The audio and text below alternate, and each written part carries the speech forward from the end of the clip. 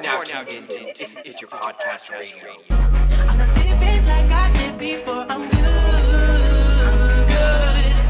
Everything I said I do, I did. I'm good. What's going on, guys? My name is Ryan, and I'll be your host for the IIFYP If It Fits Your Podcast Radio. I am extremely excited to be here, but before we start, if there's anyone out there who has no idea what IFYM is or how to calculate their macros, please email us. We're having a lifetime free promotion, iifymapparelcoaching@gmail.com. We're back, and today we're talking about Training to failure. And the cost and the risk of training to failure, whether it is beneficial or whether it is not, and it is more costly than any gains that may come from it. So, training to failure. Should you or should you not do it? Okay, so as of now, there's no evidence yet to support that any significant differences or gains made between training to failure and not. So, in my mind, and I'd say any logical person's mind, training to failure is very risky in terms of your health. Injury-wise, especially with free weights and squats and bench and things that would absolutely kill you. So I don't know. What do you think, Michelle?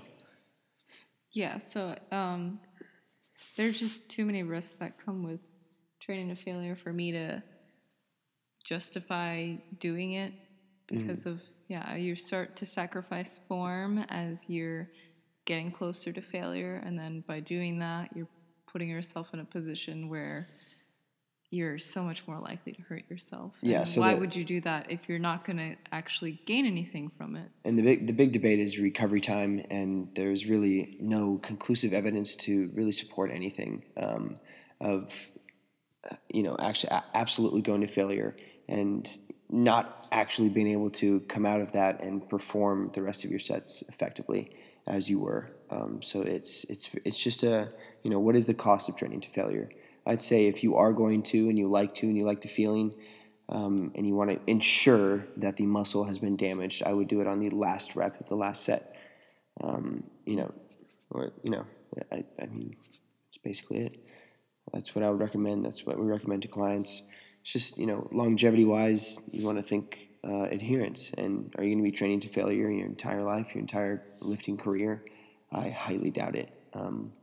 I just don't think it's smart, and it's not it's not a good training intelligence. So, right. Even with adherence within your training session, it's not ideal. Just because, how can you really have the optimal output that you were going to if you are training to failure on every single set? Mm-hmm. It's just not possible. So I think in terms of efficiency and effectiveness, it would be over time detrimental to your training output in the gym if you were to be training constantly up to failure. Yeah, I'd say overall volume would just take a hit. There's no way you could perform overall progressive volume with failure being part of the regimen every day, every muscle group.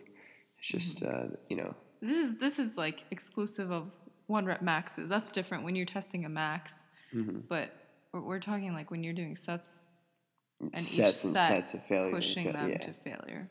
Yeah, that's different. Yeah. So hope you guys got some value there, and we'll be back in like 5